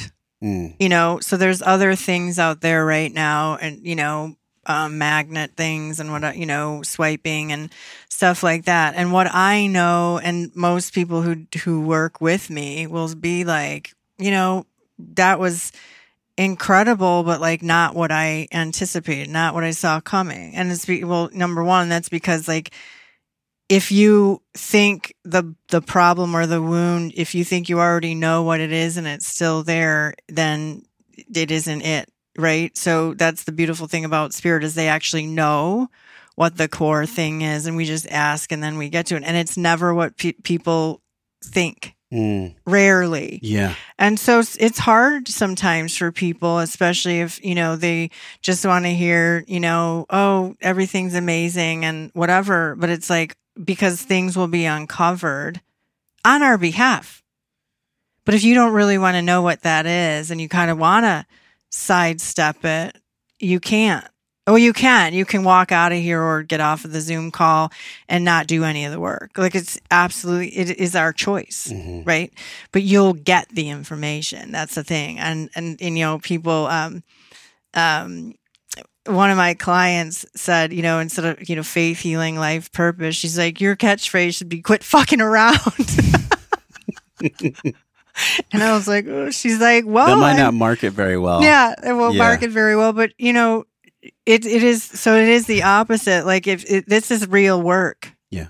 And I understand, and at least my teaching and my knowing and the work that I do, at least with the people that are put in my line, because, spirit puts the people in my line and I just say yes. And so the people in my line, at least, the purpose of the wounds are to bring us to faith, learn self-love via self-care, which leads to self-worth. Right? If we love ourselves, it doesn't matter if anyone else, right? Anything's possible from that place. Everything. We cannot, that is a step that when we sidestep it, like most of us do, how do we teach anyone else to love us if we don't know how to love ourselves, right? And it changes the vibration of everything. I called in my beautiful partner, soulmate, by being in the vibration of worth and deserving, and, wouldn't settle for less, and then waited and was patient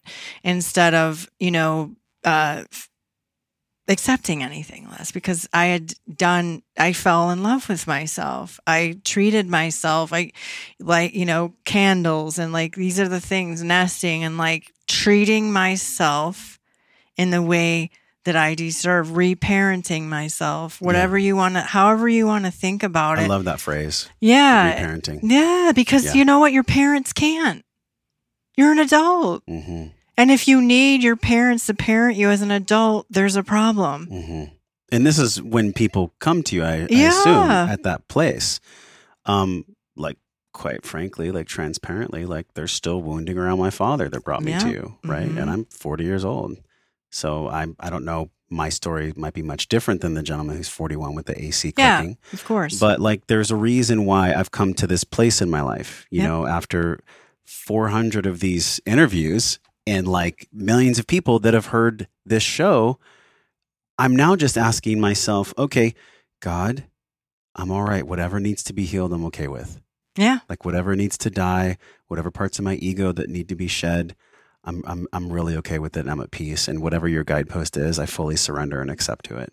And that's the kind of thinking and the kind of energy that brought me to you. Yeah. Through a friend, through another friend, through another friend, because that's how these things spirit. happen. Yeah. That's how these things ultimately. happen, right? So for people that are, if you just resonated with what I said and with what I just said, if it stuck to your soul, how do people prepare themselves for this type of work with you? Like, where do they need to be from a soul level, from a heart level, to feel drawn to you in this way?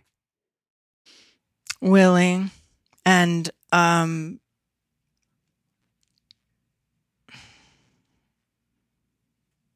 yeah, I mean, that is such a great question because I get so many different people, and I ultimately know that that it is by divine guidance anyway. And so I think I get a lot of people who maybe wouldn't have chosen, if that sounds, that may not have just chosen, but to come, because a lot of people do show up and they're not ready to do the work, right? And that's evident by the next session. Because Spirit will give homework. I have a prescription pad in there, prescription pad that is specific to people in a session. And no, because of this, I had da. Okay. So, but here we are in another session, which you're paying for. Mm-hmm.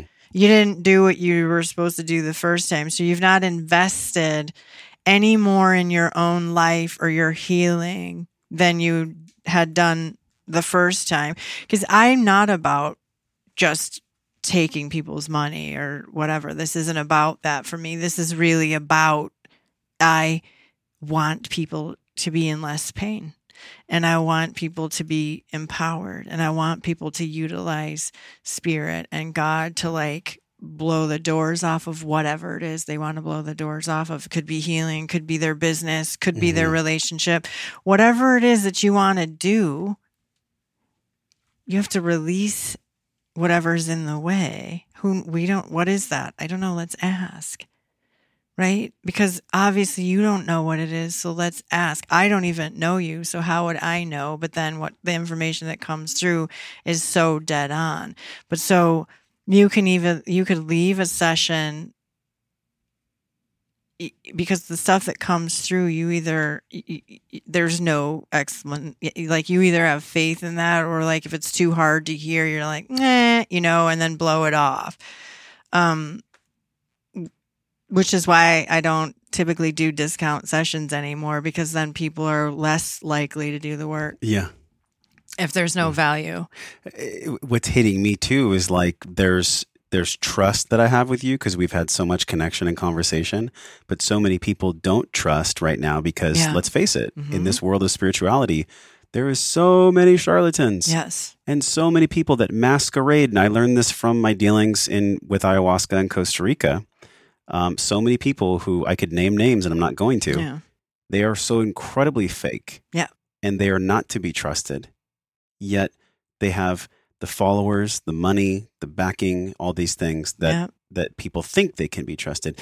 Is there a guidepost or a manual that you could give us? Is there a way that we could actually know how to trust a healer like yourself when we're going out into the field and searching for the healing that we're calling in? How do we learn how to trust people? Is there a guidepost for us there or a checklist? I mean, I think, with the rampant, healers and out there right now, it's the same, I'm staying on the topic, but it's a great analogy, or it's a great example. Like when I was a real estate agent, right? You had a skill, right? And everything. And then the .com thing, maybe, happened in San Francisco. So I was in Oakland, San Francisco. And when there was all this money out there, these kids that were in the .com buying houses with bowling alleys and everything, you could pretty much, as a realtor, throw a dart in the dark and hit a buyer, right? Or a seller. And the market got flooded with real estate agents. Like, again, and it's not a put down. It's just that there's no experience behind it. These kids that were still had no notion of real estate or the experience of anything, right? And they were getting their license, and then they were coming in, and of course they were making a ton of money because there was money. But then, and also mortgage people were being shady, who lots of them went to jail because of their shadiness. But none of them cared, right? And here I stayed solid and steady working with the people that I work with and whoever. And I never had to advertise or anything because people just were drawn to, the way that I worked or whatever, my authenticity. And when the market changed and the short sales started happening or whatever, those realtors who had no real experience or the intention to have the right intention, like both were missing, right? So they would usually hook up with a shady mortgage person. Yes. And they would sell people down the river and people lose their house and they didn't care. It feels for me vibrationally, I'm bringing that up because it feels similar to me. People are the most stressed, the most in need there. And right now, like maybe they were in 2008 during the crash. Right. But on a spiritual level now. On a spiritual level. So there's short selling, if there's foreclosures happening. There's it's the same. Everybody's a life coach. Everybody's a healer of some kind. It's like, how do we decipher the truth? And people are in a desperate place right now. And so, I work on not, it's hard to not be upset by it because I'm concerned about people, right? And I'm concerned because I actually get a lot of them. I get a lot of the people on the other side of, that have tried this, all these other people, and they're even life coaches themselves. And then they're ending up in front of me, which I'm grateful. I'm grateful that they land in front of me because then at least I can take them and be like, hey, if you can only get someone halfway over the bridge in this right now because you're still in the middle of the bridge yourself, then put it down. Do some of your own work, connect to source, get the guidance so that you can guide other people. You can't, because you're going to have two choices. You're going to have to bullshit people, which is happening. Or you're going to have to all stand in the middle of the bridge because you don't know how to get them to the other side. So what are you going to do? Because that's the truth, right? And a lot of them are choosing to bullshit people or steal, pull knowledge from other people's podcasts or videos or whatever, enough to sound legit. But when it comes down to it, there's people relying on them. And they're not capable of really being in service because they're being entrepreneurs. They're not being in service, as I mentioned earlier. So people fall into that trap of believing these really, in a way, false prophets. Yeah, false prophets who have the good marketing or the great social media skills. Because it's challenging. Yes. Look, I'm a marketer, but I'm a marketer. We produce conscious clickbait, right? So we want you to click, but it's because there's love and consciousness behind it, not because we're trying to scare you. So that's my promise for this conversation as well. But going back to my initial question, is there a manual? Is there a field manual of okay, if my healer or if my guide acts this way, or maybe I can't look them in the eyes and feel in my body that I can trust them, or besides the obvious, what can you share with the audience about how they can decipher if they can trust a healer? I think it's important to read people's testimonials deep in there. And it's also, if you can read them in a way that, because if a testimony if it sounds too perfect and wordy and all the fluffy stuff, but it's really saying nothing, then, pay attention to those things. Pay attention to how do they represent, in their own life, where are they, especially if it's a life coach, how are they living?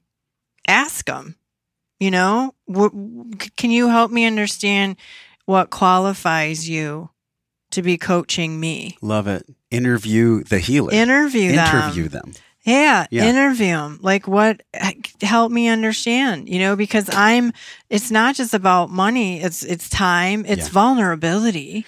Because man, does it take vulnerability to heal? You know, that's probably the main ingredient is vulnerability. And, you know, because we have to let our egos down and our story, right? Because if we're trying to heal the story of our life and the story we're telling is not the truth, then how do we heal? Right? So you got to put down the story. Mm-hmm. And half the time we don't even know what the story is, especially if we've got trauma because we forgot, you know? So we have double amnesia. Sure. It's like, well, that's okay. Again, because spirit has all the information. So we ask. But definitely, and ask what qualifies you.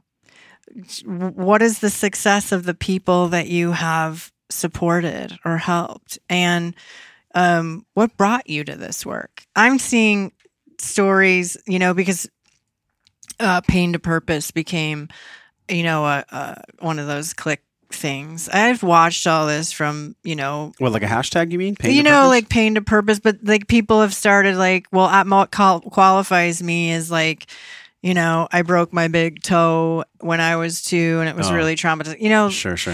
That's what qualifies me to do this, or whatever. Like they're kind of taking stories and creating this, their own experience through healing, whatever. Anyway, I'm just noticing that, and some of it is. I'm clear on that. The interview, looking at the testimonials, also, and I heard this from many different people in my world. Now that I'm on the other side of some things that I'll share down the road, where I was in a place of naivete, and I did trust people when it came to plant medicine specifically, where I can look back now, and I really ignored my inner guidance. Mm-hmm. Like when I looked into the shaman's eyes or when I looked into certain people's eyes, I guess I just really wanted to trust them instead of actually trusting them. And I think I want to put that out to the audience as well, because like the interview process you said is great and reading the testimonials, but also don't you think somewhere in our soul we just know? Don't you think we just know as long as we're brilliant, refine that, that knowing? Yeah. And and that is the biggest thing is like I could, like people will come because everyone's like learning, oh my God, there's a lot of charlatans, people who are seeking healers or, you know, clairvoyants, whatever. And they're, you know, inundated by the charlatans or whatever. And they'll be like, you know, when we get on a session, they'll be like, I watched that Montel, I saw you on the Montel podcast, and it took me 10 seconds to something just told me that you're real, like your humbleness, your whatever, you know, and they listened. Because even in our, you know, most wounded state, again, we're connected. We just have to ask and then trust it. Trust what's coming up. Watch somebody's eyes, you know, watch a video of a healer or a life coach or whatever, and try to like tune in if you understand what that means. You know, just really from this place, just watch them and listen to the words. And are they saying anything? Are they saying anything? Or are they saying a lie and it sounds good, but they're not saying anything? But you can't feel the embodiment of it. And I'll probably catch some flack for this, but God, the first time I ever heard the medical medium, you know, the celery juice, I was like, something just doesn't feel right. And my girlfriend played me a tape of him claiming that celery juice fixes frozen shoulder and all these wacky claims. And I'm like, man, we really need people like that out there to show us the shadow and to show us the darkness of what we need to watch out for, so that when we do come across somebody we can trust and we can feel the embodiment of their skills and practices within them, we know what's right and what's wrong. Yeah. And I think it just takes time. I don't think anybody can ever 100% avoid learning hard lessons. You know, I learned mine. Yeah, right? for sure. As we cycle down, like I'd love for you to share maybe one of the lessons, maybe a hard lesson that you've learned when it comes to trusting people in a healing capacity that potentially let you down, and how you recovered from that. I think that I've always tuned in. I'm trying to, well, I just went on a different topic, but yes, I think that when I spoke about ayahuasca, I was guided by a psychic, somebody that, her name's Amma, that I was working with when I had just recovered from homelessness and stuff. And she said, it's time for you to do ayahuasca. And she's like, do you know what that is? And I was like, no, and I'd never done any hallucinogens or whatever, in my life. To me, that is I could never be that out of control. It was a luxury, right? Because I was the only one that I was going to help, survive or eat or whatever. So, I said, what is it? And she said, well, it's a plant medicine. She explained a bit about it. And I said, well, how do if you're saying it, I'm ready for that. And she said, well, just put the word out to one person. Cause I didn't know how to, she's like, cause it's not legal, but it's a powerful medicine and you're ready for it. And so, I put the word out and she said, and then just wait. And so I did that. I chose a person. And then I think it was like 3 months later or something, I get this email and I knew, by the subject line that it was my time and the right group at the time. And, I went into it in such a personal way because I had read some about, being the spirit of grandmother. And I really wanted help. I really wanted what I called it like the slippery pig. I had done so much healing. And yet here I even came to the place of, being stripped of everything but faith, even though I had done all this work. Mm-hmm. So that's why I was like, what the fuck? What is going on? And so I went into it like I came into this life, saying the same thing, bring it, whatever it is that I need to heal. But it was truly ceremonial for me. It wasn't, to go trip balls on something that's popular. Yeah. I went into it with a reverence for the medicine and to me, for the spirit of grandmother Abuelita. And I asked to be taken down, and I asked to be healed and I asked to be shown the way out, and towards whatever. And that's what I got, for 8 hours. But I knew that I was held by my peeps and Abuelita. And for people that don't know, Abuelita is the spirit of grandmother. Yeah, grandmother. The medicine is spirit of a Peruvian grandmother. And so I went into it with that intention and with that reverence for, right, the medicine and spirit and the healing. And that's exactly what I experienced. It changed my life. And then I was, I was so grateful and am so grateful because it did change my life. But then I, started getting popular, just like this is popular, right? Healing's popular, life coaching. Mm-hmm.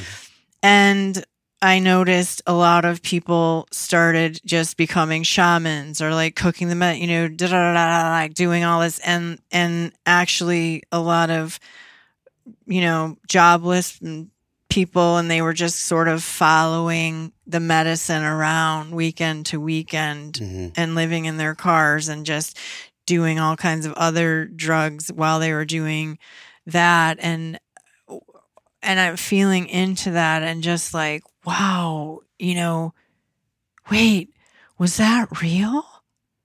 Is what I experienced real? Or was that, it started because I used to talk about it a lot, like ayahuasca is, there's such a healing thing. Yeah. But you have, just like anything, just like going into a session with me, or going into, whatever, you have to be, you don't have to do anything, but to get the full, from what I understand, get the full benefit of things is like, it must be, to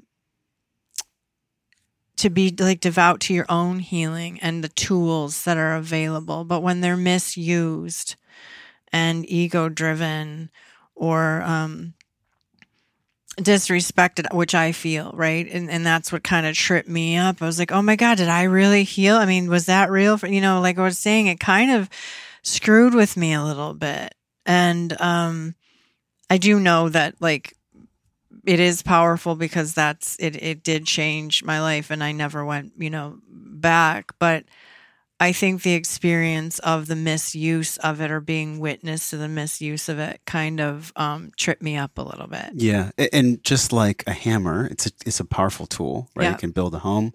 You can also take somebody's life with a hammer. Yep. You could kill somebody with a hammer. Yeah. So ayahuasca is the same way. Mm-hmm. And I would, in the same way that you beautifully stated how we can trust healers, I would say that it's just as important for us to do the same, if not even greater, delineation process of who we can trust when it comes to shamans, when it comes to plant medicine.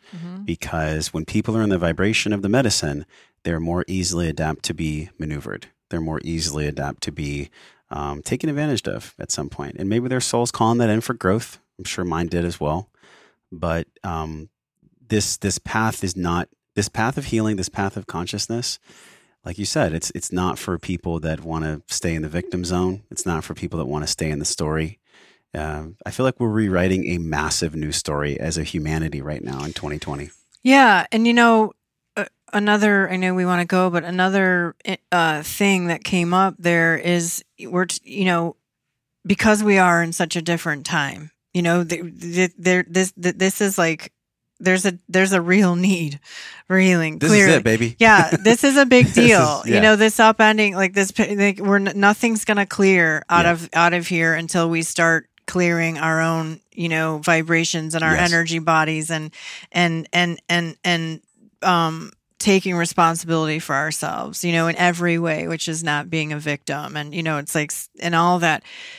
There's a lot of, I got a message from Spirit about 4 years ago. A lot went on 4 years ago that, and I think was for now as well, which is even people with gifts, 4 years ago or whatever, or now, they may have truly had the gifts, but if they are not giving back with all that they have been given, then their gifts will begin to diminish. It was such a clear message. And I was like, oh, wow. And I've started kind of paying attention. And because I can sort of see that people that have gotten a lot with their gift and are struggling for, they're shifting their whole thing and they're struggling for relevance. And it feels a little desperate to me. And and we needed something different then than we need now. Mm-hmm. And I know that there's a whole new army or legion. I like to say legion, because there's a whole new legion of healers that are heading to the front lines, that are here, that are trying to get there. And we might have to duck out of the way, of the charlatans or whatever. But, I will stay the course because I know, right, that is what I'm signing up to do. And that we'll be standing. We will always, that's how this is going to happen. And as long as we stay true to our work and our purpose and being in service at this level, then everything is going to be okay and go as it's supposed to. But be in service to humanity and the person in front of you. If it's one person, if it's a group of people, go into it with that intention. Yeah. I love that so much. I've heard this before. I might mess it up, but who cares? The purpose of life is to find your unique gift. Mm-hmm. And then the meaning of life is to give that away. And I feel like that's what I can sense in you. We're going to do another podcast at some point because your story, I wanted to really make sure that we all felt and understood these concepts because they're very big concepts. We didn't have a lot of time to go in your story. You have an absolutely incredible story that really forged you in the fire, like galvanized steel that brought you here. So, and that's the reason why I felt so trusted to bring you on the show. And we've had such great conversations. But as parting guidance, with all these concepts we've explored in depth, like the etheric realm and the kind of medicine that you can find there, and even the path that led you up to here and where we are in 2020, we're writing this new story. It's like challenging, but uplifting at the same time. It's just a crazy place. Exciting. It's exciting. Yeah. How would you define, if you had to define living life well, no matter where we are, what age we are? What's your definition of wellness? How do you define living life well right now with everything that you know? I think being with self, and if that makes, if being with self first and then our guides, and being, and truly like getting in faith is a game changer, and you won't know what that means until you're in it, in the fullest way. But I promise it's forever changes your life, because from that place, everything eases up, it's easier. And it's also a place from, it gives you compassion and forgiveness. Maybe not in that moment, but much easier, to know that, hey, we're all here in this together in pain. We're all in pain on some level, every level, some level, but to learn, self-love and just start caring for yourself in a very real way, that's what I'm saying. This time right now is a time to come in here. There's so many people living outside of their body, outside of their pain, terrified to come home to this, terrified, like they won't survive it, but you already did. So come home, And that sounds simple, but it's the truth. It's like, it's not just, it is the truth. Like there's nothing to fear. You're already okay. And, so the self-love, but also, it is very important for like pulling light in and breathing the light. And you said something, you kept saying something about we live here. Yes. The neck up. And when we pull light in, there's the breathing the light exercise that I talk about. Spirit taught me 4 years ago in my own healing. We pull light into our energy body, our etheric body. We need it as much as oxygen's for our physical body. Light is for our etheric body. We need both, right? And so first we need to take care of our etheric body to have a well physical body. So start caring for it, right? Like find anybody who can help, if you, doing the breathing for sure and moving things out. You can take things, I like to, it's like envision taking a mud bath or something, coming out of that. You want to take you could take the toxins and the stagnation and flick it off. Yes. You want to do that. And like a lot of people here, but if you can't bring the light past here. Some people with a lot of anxiety and PTSD and stuff, you're right. That energy stops here, which is why there's a feeling of and a sense of being in your head, living in your head, where everything seems real and you have to panic and struggle because there's no flow beyond there. So when we can commit and envision, commit 5 minutes. The video that Spirit, it's 5 minutes. It's like take 5 minutes and throw things off. You could just easily, you don't even need to know what's swirling around in your head. You can just be like, release whatever thoughts don't serve me. Yes. And do it. Help me speak my truth. Help me go out in the world today speaking my truth. I love you. Bobby, I love you. And like send light into your own heart. Pull out pain, fear, grief, whatever it is, you'll feel it. If you tune in to your own body and you really ask to be shown where you're stagnant and where there's density, you'll be able to feel it and sense it and trust it and just toss it off, transmute it for the highest good and bring this is the masculine, earth, sky, masculine, feminine. That's how they taught it to me. And so this is God, masculine energy you bring to your belly button, and then you pull in the feminine earth energy and you release anything, any pain, anything you feel, and you pull it all up. Women, here, and men, like, release stagnation here from a lot of people of, sexual abuse, like sexual violence, all those things. That stuff is trapped in your energy, but your etheric body. It is there. If you've not managed it, it's there. Mm-hmm. And you pull it up, and you have the feminine meet the masculine here. Woof, they swirl together clockwise. And it's the most powerful way to go into the world every day, into your life. I love that. We're going to link that in the episode notes so for this show. Powerful. What's it called again? The actual practice? What do you call it? I call it breathing the light. Great. And we go deep into the breath for Wellness Force. It's been a 3-year journey for me with breath, going to Thailand and doing long trainings there and a training in Sedona. So like this recirculation, I loved how in this conversation, one of the things I appreciate about you so much is your ability to take these huge concepts. I mean, we're talking about things that would take probably 20 to 40 hours to really describe. That word stagnation that you mentioned on the show a few times, I mean, that's what gets to be circulated. And I think that the more we focus on doing our breathing properly, connecting with God, and understanding that like we're here because we chose the jar, and putting all these concepts together, that's going to bring us closer to the peace and the love and really the transformation that we deserve and that what we're working on. Yeah, so what we're here for. I just want to thank you from my heart to yours. Thank you. I'm kind of nervous for our session coming up. I'm not going to lie, but I'll give everyone a report about what I experienced. And like, look, I'm here with an open heart. Like, I really mean this. Like, whatever spirit wants for me. If we want to burn everything to the ground and rebuild it, cool.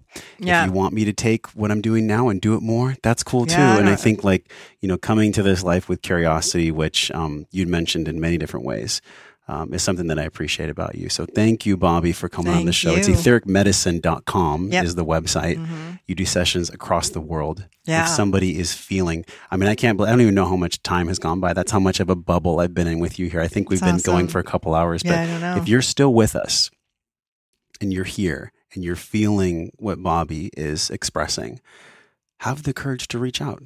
Yeah, that'd be cool. There's nothing holding you back from exploring something that your soul is guiding you towards anyways. So people can book with you on your website. Yeah. Also, what's your IG? Do you put out content online as well? Yeah, at Etheric Bobby on Instagram. And then I have YouTube is you can find it Bobby Vogel or Etheric Medicine comes up. Okay. Yeah. Thank you, Bobby. Facebook. Thanks for coming on Wellness Force. And until Bobby and I see you again soon. Yeah. We're both wishing you love and wellness. Bye. All right. Thanks for listening to the show, my friend. Everything you learned on this podcast starts with your morning practices. So from over 300 world-class guests, we pulled together 6 simple yet powerful morning practices down into a 21-minute system guaranteed to increase your vibration and the way that you feel every day. Get this free, powerful guide over at wellnessforce.com/M21. And if you love this show, share it with somebody. Share it with somebody that you love or that you care about. You can support the show easily by leaving us a 5-star review on iTunes. Just go to wellnessforce.com/review. Or if you're on your phone, just tap it, hit the link in purple that says review this podcast. And the journey does not stop here. We're continuing this discovering process in our private Facebook group over at wellnessforce.com/group. You can be a part of it. You already are. All you have to do is join us at wellnessforce.com/group, and I will welcome you at the door. Now go out into your life and live your life well. And until I see you again real soon, I'm wishing you love and wellness.